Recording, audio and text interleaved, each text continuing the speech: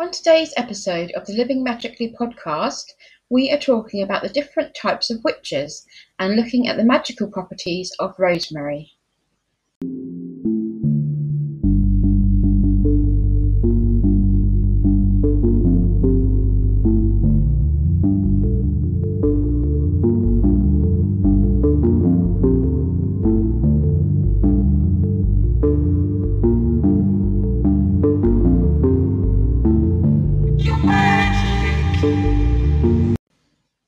Hello and welcome to the Living Magically podcast.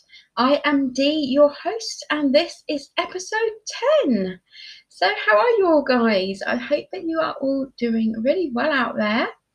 I am recording this on the 24th of March, so we have just celebrated Astara over the weekend, which was lovely.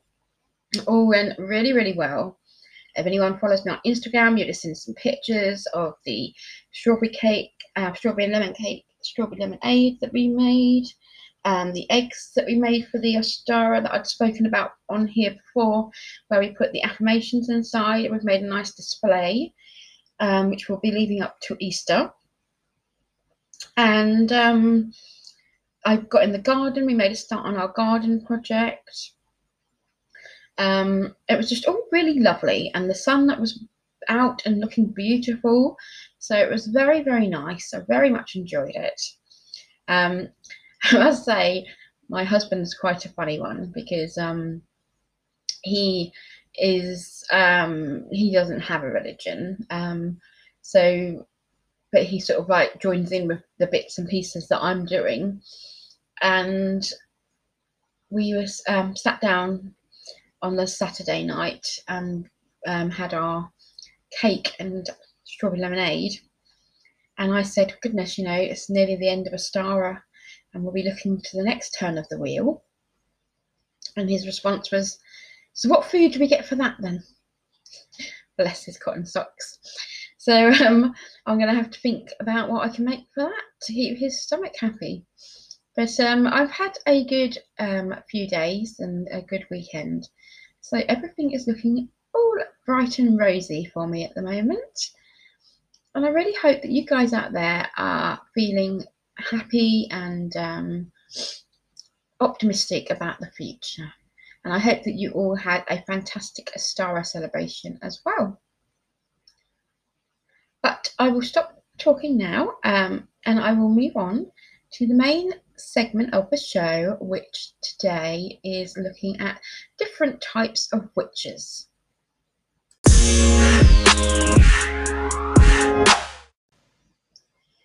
Okay, so different types of witches.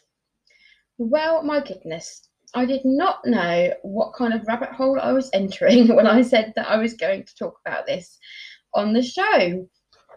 There is so many different types of witches. I never knew that so many existed, and I think because I've spoken about this on the first episode, I think I hate stereotypes and I hate people being labelled and put into boxes. So I don't like I don't actively search for labels to give myself in terms of my witchcraft, but I know that because the world is made up of lots of boxes with lots of little labels, that most people do sort of want to give themselves a sort of slot to fit into. So I thought it would be interesting for people to know what is out there, and also for people to see the options they have of what sort of things they can incorporate into their own witchcraft and their own journey. So that is why I decided to broach this topic. But I had to do a lot of research because obviously I didn't really know like what these label names were. And it was crazy. There's so many. A lot of them seem to be very similar. I mean, I saw some people had written like blog posts about it, and they'd been like, come and check out the top 50 types of witches. And I'm just like, 50? Like, what? I thought there'd be about 5. So it was quite an eye-opener, I must say. But I've narrowed it down into what I think are the most sort of like well-known and popular things that kind of cover all the bases. So I've got 18 to go through. So bear with me, guys. It's quite a big list, but I hope that you'll find it interesting. And like I said, well, actually, let me just start with the first one that I wanted to say. Now, let me see, because I didn't number my scrawls of handwriting that I've done. So let me just see where it is. I bet it's on the other side. Let's have a look.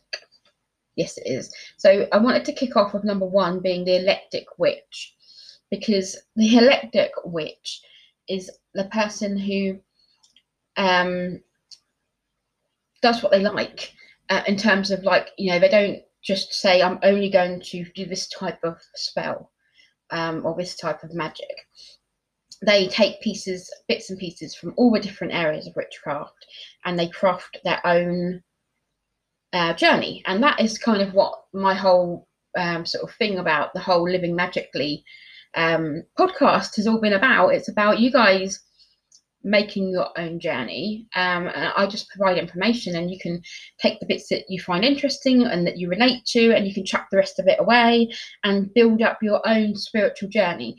And I think nowadays, certainly in Britain anyway, I think most people do think that they are an eclectic witch, because why stick to just one thing in one box when there's so many options out there and there's so many great things and opportunities?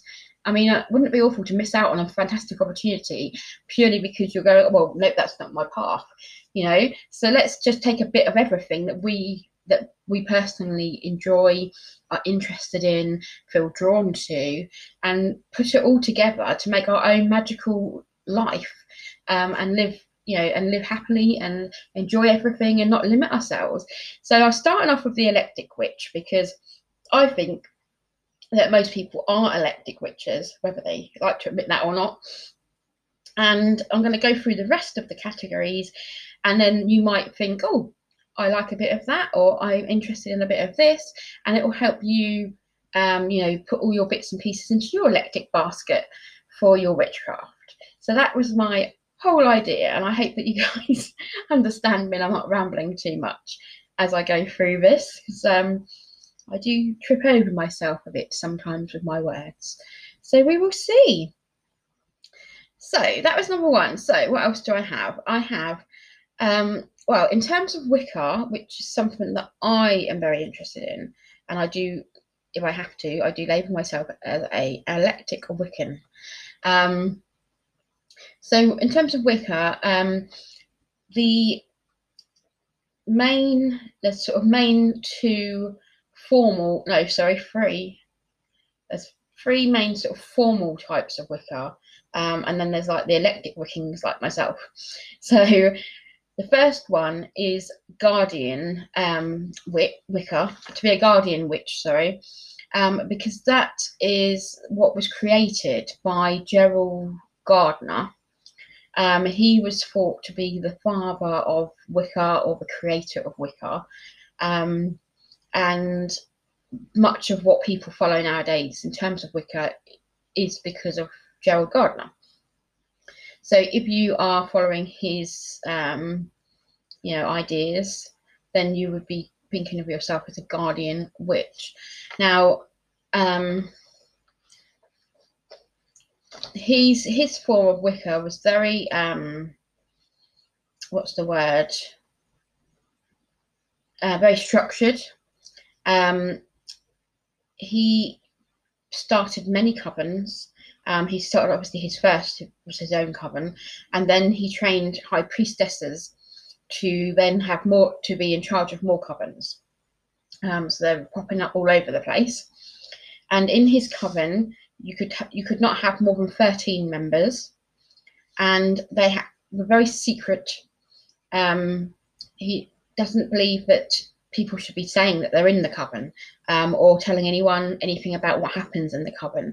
Didn't want the rituals shared, or shared into the public domain, and you certainly shouldn't be telling anybody who else is in the coven and sharing their names and things, which of course I agree with that part of it, because you don't want to out other people. That's not very nice. And in the structure of his religion, there was 3 levels of initiation you had to get through. They believe in the god and goddess, otherwise known as the horned god and the triple goddess, and of course followed the Wiccan Rede and the threefold law. And I do believe there is a lot of nudity involved in that type of coven as well. So whether that still happens, I don't know. But that is a very, very structured sort of type of coven and type of Wicca that you can, you might be interested in reaching out online if it's something that you are interested, that sort of sits well with you. Then you might want to reach out to others and see if there's any guardian covens in your area, or you might want to research more about it and read more about it and what have you. Now, another type of Wicca is that they call the Alexandrian witches, and that was because of Alex Sanders and his wife in the 1960s. They broke away from the Gerald Gardner coven, and they sort of came into their own type of and started their own type of Wicca that's basically very similar to Gerald's, because they did do, base a lot of it on what he had said, but they had a couple of differences as well. So they had a lot more ceremonial type things in their covens, and they like to focus a lot more on the Sabbaths and the full moons. And they also said that you didn't have to be naked if you didn't want to be, which is good. We always like some consent, don't we? But again, he had 3 levels of the initiation, and the sort of the idea of the gods and things was all very similar to Gerald's ideas of Wicca. So then another way that sort of branched off from there was what they call the Dianic witch. And that is a very feminist type coven, where it's all about sisters sticking together. They only worship the female god, the female goddess, who they believe is the mother of all goddesses. And they involve themselves in a lot of meditation and a lot of self-healing to heal themselves from the hurt and trauma that they feel they've received from the patriarch, if you like. So it's very much women power, and can be quite powerful, I do believe, and it's very therapeutic as well for anyone who has suffered great trauma. But that's another sort of twist on Wicca, I guess. So they're the more constructed type of witchcraft. So now we go into the more fluid type of witchcraft, I guess. Sorry. I'm chewing gum because I still chew nicotine gum, and I nearly choked myself on it. So I do apologise. So we also have, what do we have? We have the Crystal Witch, who, as the name suggests, would be a witch that is very knowledgeable about all the different types of crystals that are out there, and incorporates using crystals on a daily basis in their life, in their witchcraft and what have you. So they will be doing crystal grids, they'll be putting crystals into spell bottles and spell bags and using it in using them in their spell work. They will be meditating with their crystals. They've probably got crystals all around their house to do different things. They probably wear lots of crystals as well. They're very crystal orientated, shall we say. We also have the Cosmic Witch. And that is a witch who is very into astrology, the phases of the moon, the constellations in the sky, and the stars and the planets. So they'll base a lot of their work, their craft, their work around all of those things. And that is that, their most important aspect to them is that type of astrology and the moon. Then we have a fire witch, who is very involved in candle magic. They'll have the fire pit out at night. They may even be fiery by nature, but they are very drawn to all things fire. There is a sea witch, or sometimes called a water witch. And of course, they are very much water-based with their magic. They are frequent visitors to the beach, may even live on the beach, live near the beach. They are also very interested in weather magic and lunar magic as well. And their altar will have shells and driftwood, and they might honour deities that are related to the sea. And it's all about the water. Then you can have the lunar witch, who is all about the moon. They are aligning their magic with the phases of the moon. They'll be doing moon rituals, like full moon rituals, new moon rituals. That also links to their dream work as well. They might have a lunar garden where they have a small section of their garden that is has what they call, lunar flowers that bloom at night when the moon comes out. And they are very, very much in tune with all of that. I'm just checking that I haven't missed one off this side of my page before I go to the next side of the page. I hope you guys are keeping up with me okay, and I'm not talking too fast, or I'm not being too muddly. I do apologise if I am.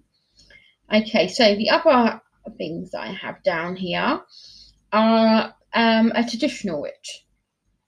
This is somebody who is very historical with their approach. They spend a lot of time researching how things were done, centuries ago. They're very interested in folklore and performing rituals and ceremonies that they believe were performed by the original witches centuries ago. They probably know a lot about the witch trials and things that happened in their locality. And they're basically using their magic to honour the old ways of the craft. You can have a hereditary witch, which of course is somebody that's born into a family who practices witchcraft. And then if that's the case, you're more than likely going to follow in the steps of your family members, however they're aligned with their magical workings. They may well hand down a book of shadows to you that has family rituals and ceremonies and spells that only your family know about. So that is what you would call a hereditary witch. You can have a hedge witch, who is very nature-based and but quite similar to another type of witch that we will talk about a little later, which is a green witch, but they're similar to that. They have similarities with that. They're very into herbs and psychic work, and they're very into communicating with spirits and other worlds. The idea of the hedge witch has sort of two sides to it. So the first side of it is that many years ago, centuries ago, the older ladies that lived on the outskirts of the villages and were very into healing and their herbs and things were the other side of the hedge, because most villages back then would have a hedge that was there as their perimeter sort of section off where the village stops, kind of thing, and these ladies would be on the outside of that, and they would be known as witches, so there'd be a hedge witch. Then the second side of that coin is that sometimes people will call a hedge a veil or a gateway to another world, and you're going over the hedge to this other place. So that's where the communicating with spirits and other worlds comes into it. So that is a hedge witch. You can have a divination witch, which of course is somebody that will be very focused on divination, be that tarot cards, palmistry, runes, pendulums, reading the tea leaves, scrying, or meditation, or any other number of ways that you can do divination work. That will be their main focus of their craft. You can also have a kitchen witch, who also goes by the name of a half witch, as in, you know, the half fire,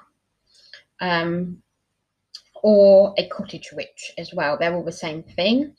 And that is where you're incorporating magic into your into the aspects of your everyday home life. So it'll involve a lot of cooking. You'll be using magic in your cooking. You'll more than likely be growing your own herbs and your own vegetables. You'll have a very good knowledge of herbs, and you might have a kitchen altar. You do crafting as well, to make your home protected. You'll be smudging and cleansing your home on a weekly basis, and it's all about the home with the kitchen witch.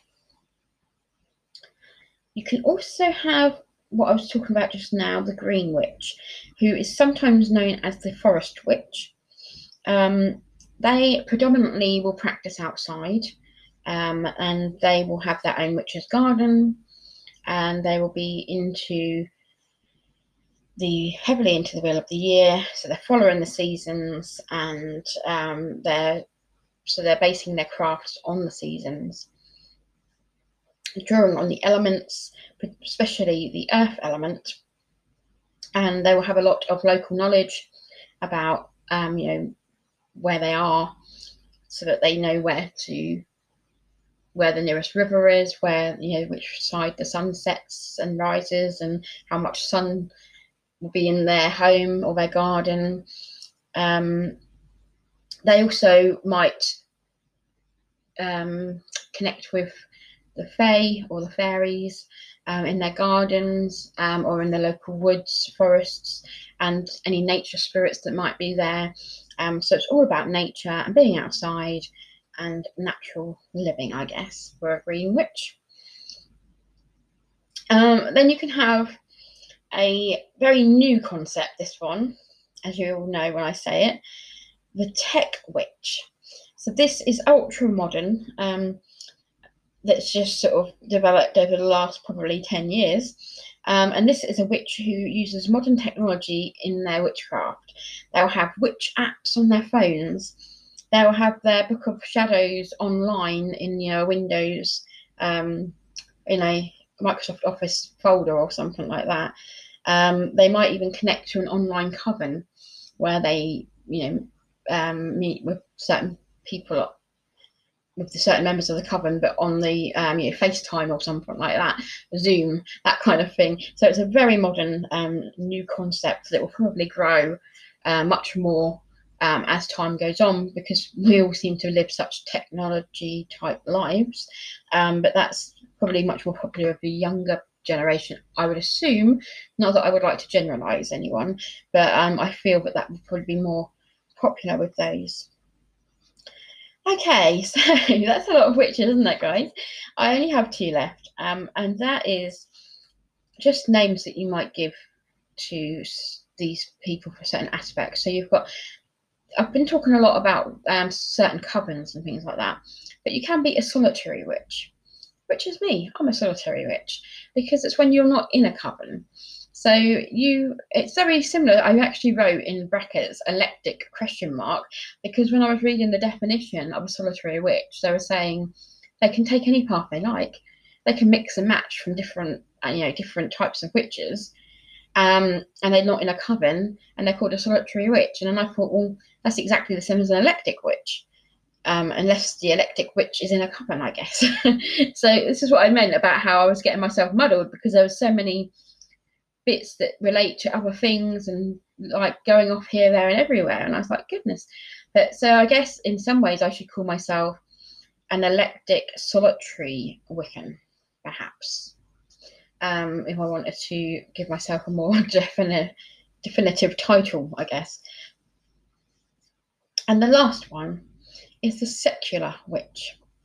And this is somebody who does not use religion in their witchcraft.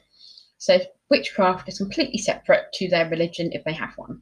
They might have a religion, they could be a Christian, they could be a Buddhist, they could be a Muslim, they can be anything they like in terms of their religion, because it has nothing to do with their witchcraft.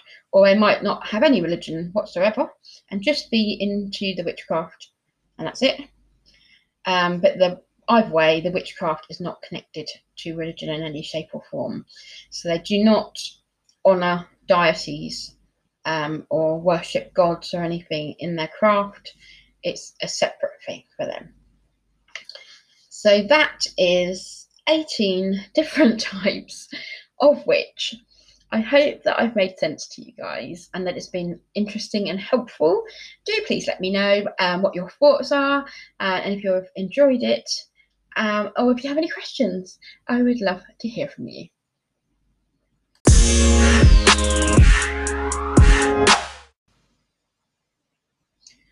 Okay, so we're going to have a music track, and of course it is from purpleplanet.com. They are my go-to place at the moment for music tracks for the show, for two reasons. One is because they are free and they're so easy for me to use. As long as I mention them and link to them, then there's no legalities that get in the way of me using them. And secondly, because they are just so lovely. I love them. They're so relaxing or upbeat and dancey, and they're just instrumental and beautiful music tracks. So I'm very, very keen on those at the moment. Today's one is called Phoenix Rising, and it's a little bit different today. It's an upbeat one, and what I thought would be really fun if you would like to join into is some mindful dancing. So this is when you close your eyes and take your deep breaths, but you stand up and make sure you've got a bit of space around you. And then when the music starts, you listen to that music, keeping your eyes closed, and you just start moving your body to how the music makes you want to move. It will make you want to move in certain ways and do whatever you want to do with your body for the music. And I think it'll be a lot of fun. It will get your heart racing. And I wanted something upbeat this week after last week being so sad. So if you're up for it, have a go and let me know what you think.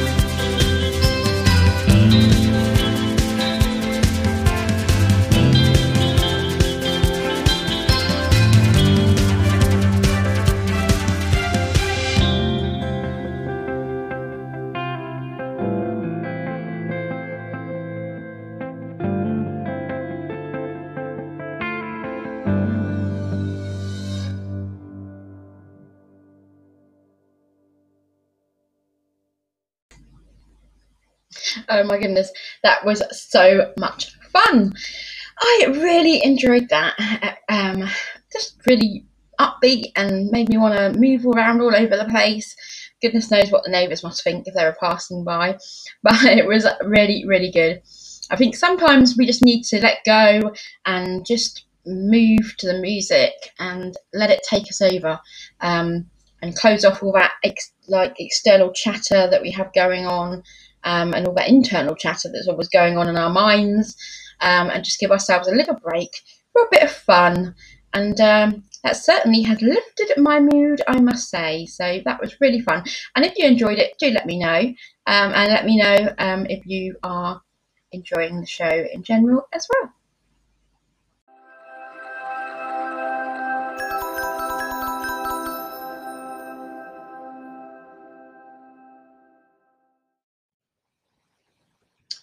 It's chime time.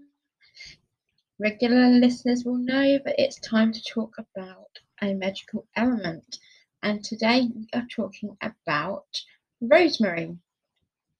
So, rosemary is, of course, a plant or herb, and it is aligned to the sun, and the element is fire.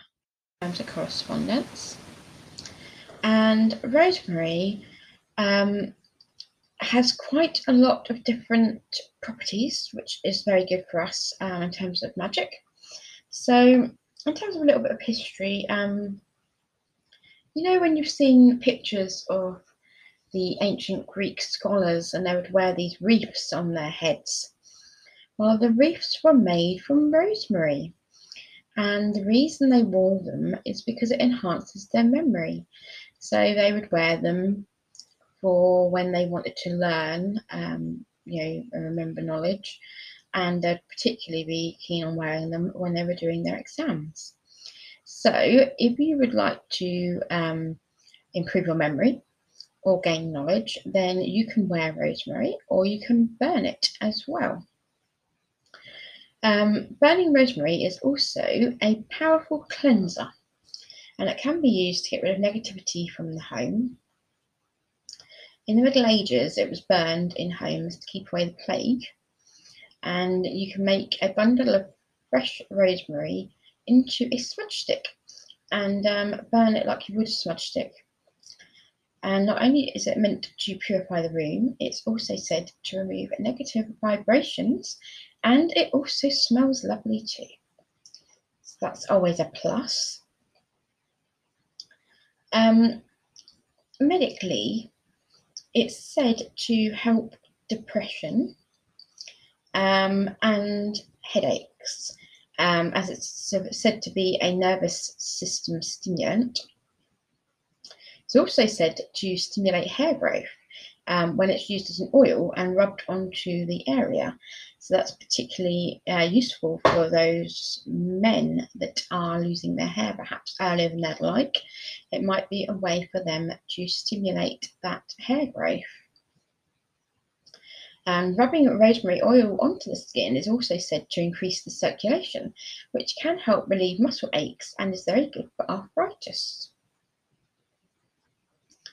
Going back to the magic side of it,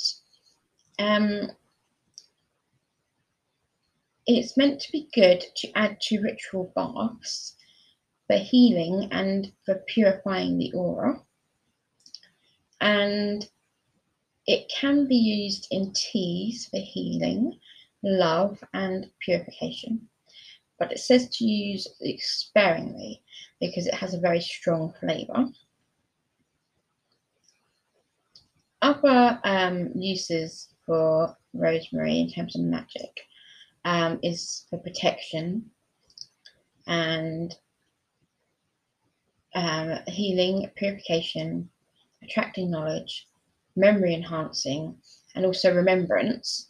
Apparently, in some countries, it used to be used as a remembrance flower, and it would be worn, you know, like in the buttonhole, or and also grown around the graves.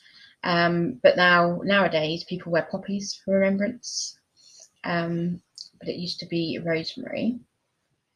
And it's also linked to love, because many years ago, when people would get married, the bride would wear a rosemary flowers in her hair or a rosemary bouquet, and the men and the guests would wear their buttonhole would be rosemary, and that was said to make everyone remember what a lovely wedding it was, and also to make the bride and groom remember their vows to each other. So it's definitely linked to remembering as probably the strongest quality, I would say. And it was also used to be grown outside the newlyweds' house, like outside their front door. And it was said that then if it flowered well and grew, then it would indicate that the marriage was also going to bloom as well. But then it was said that men didn't like it because it was associated with women being like in charge. So they got very upset about this and they tore the rosemary bushes down. So that's just a bit of history there for you. Rosemary is obviously good for cooking as well. You often find it in your kitchen cupboards, like dried herbs like rosemary, or even fresh sprigs of rosemary can be put in on a piece of meat in the oven. People often use it for their roast potatoes and things like that. So you can use it in your cooking as well. So it should be safe to eat or consume. But as always, when you're consuming anything, if you've not had it before, then you need to make sure that you're not allergic to it. And you should always seek medical advice if there's before you take any type of herb or ingest anything like that you to make sure that you're not having any kind of reaction, or your medications you're on aren't going to react against it and what have you. So always seek advice before taking anything new. But I think I've had rosemary potatoes before and they've been very nice. So I've decided that I'm going to definitely grow some rosemary. I'm not quite sure how yet, but I'm going to find a way to grow some rosemary, because I really like the idea of growing rosemary and using it as a smudge stick. I think that would be a really good, and it's obviously with the white sage issues that I spoke about before, it makes it even more sense for me to do that. And it'll be great because if I grow it, then it's free to me, because I've already bought the seeds or what have you, and then as long as I look after it well, hopefully it will keep regrowing, and that would be lovely. So that's my plans. But that is all the information I have about rosemary, and I hope that you've enjoyed this session of Chime Time.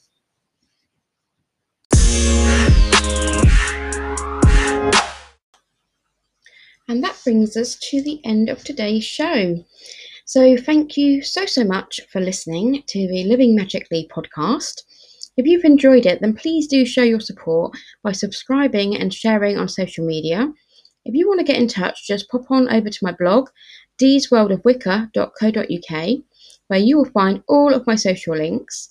Also, you can leave me a voice message, which could even appear on the next episode. I always love to hear from you, so make sure that you do get in touch. I hope you have a brilliant week, and I'll speak soon. Blessed be.